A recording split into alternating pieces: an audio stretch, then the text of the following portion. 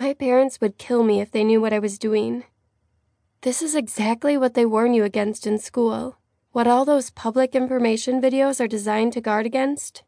Yet here I am, and here I have come, willingly, knowing full well what would be expected of me. I guess that either makes me stupid or brave, and I haven't quite figured out which yet. He doesn't look like the murdering type, but I suppose none of them ever do. If this is the end, I hope I get to enjoy myself, at least, before going out.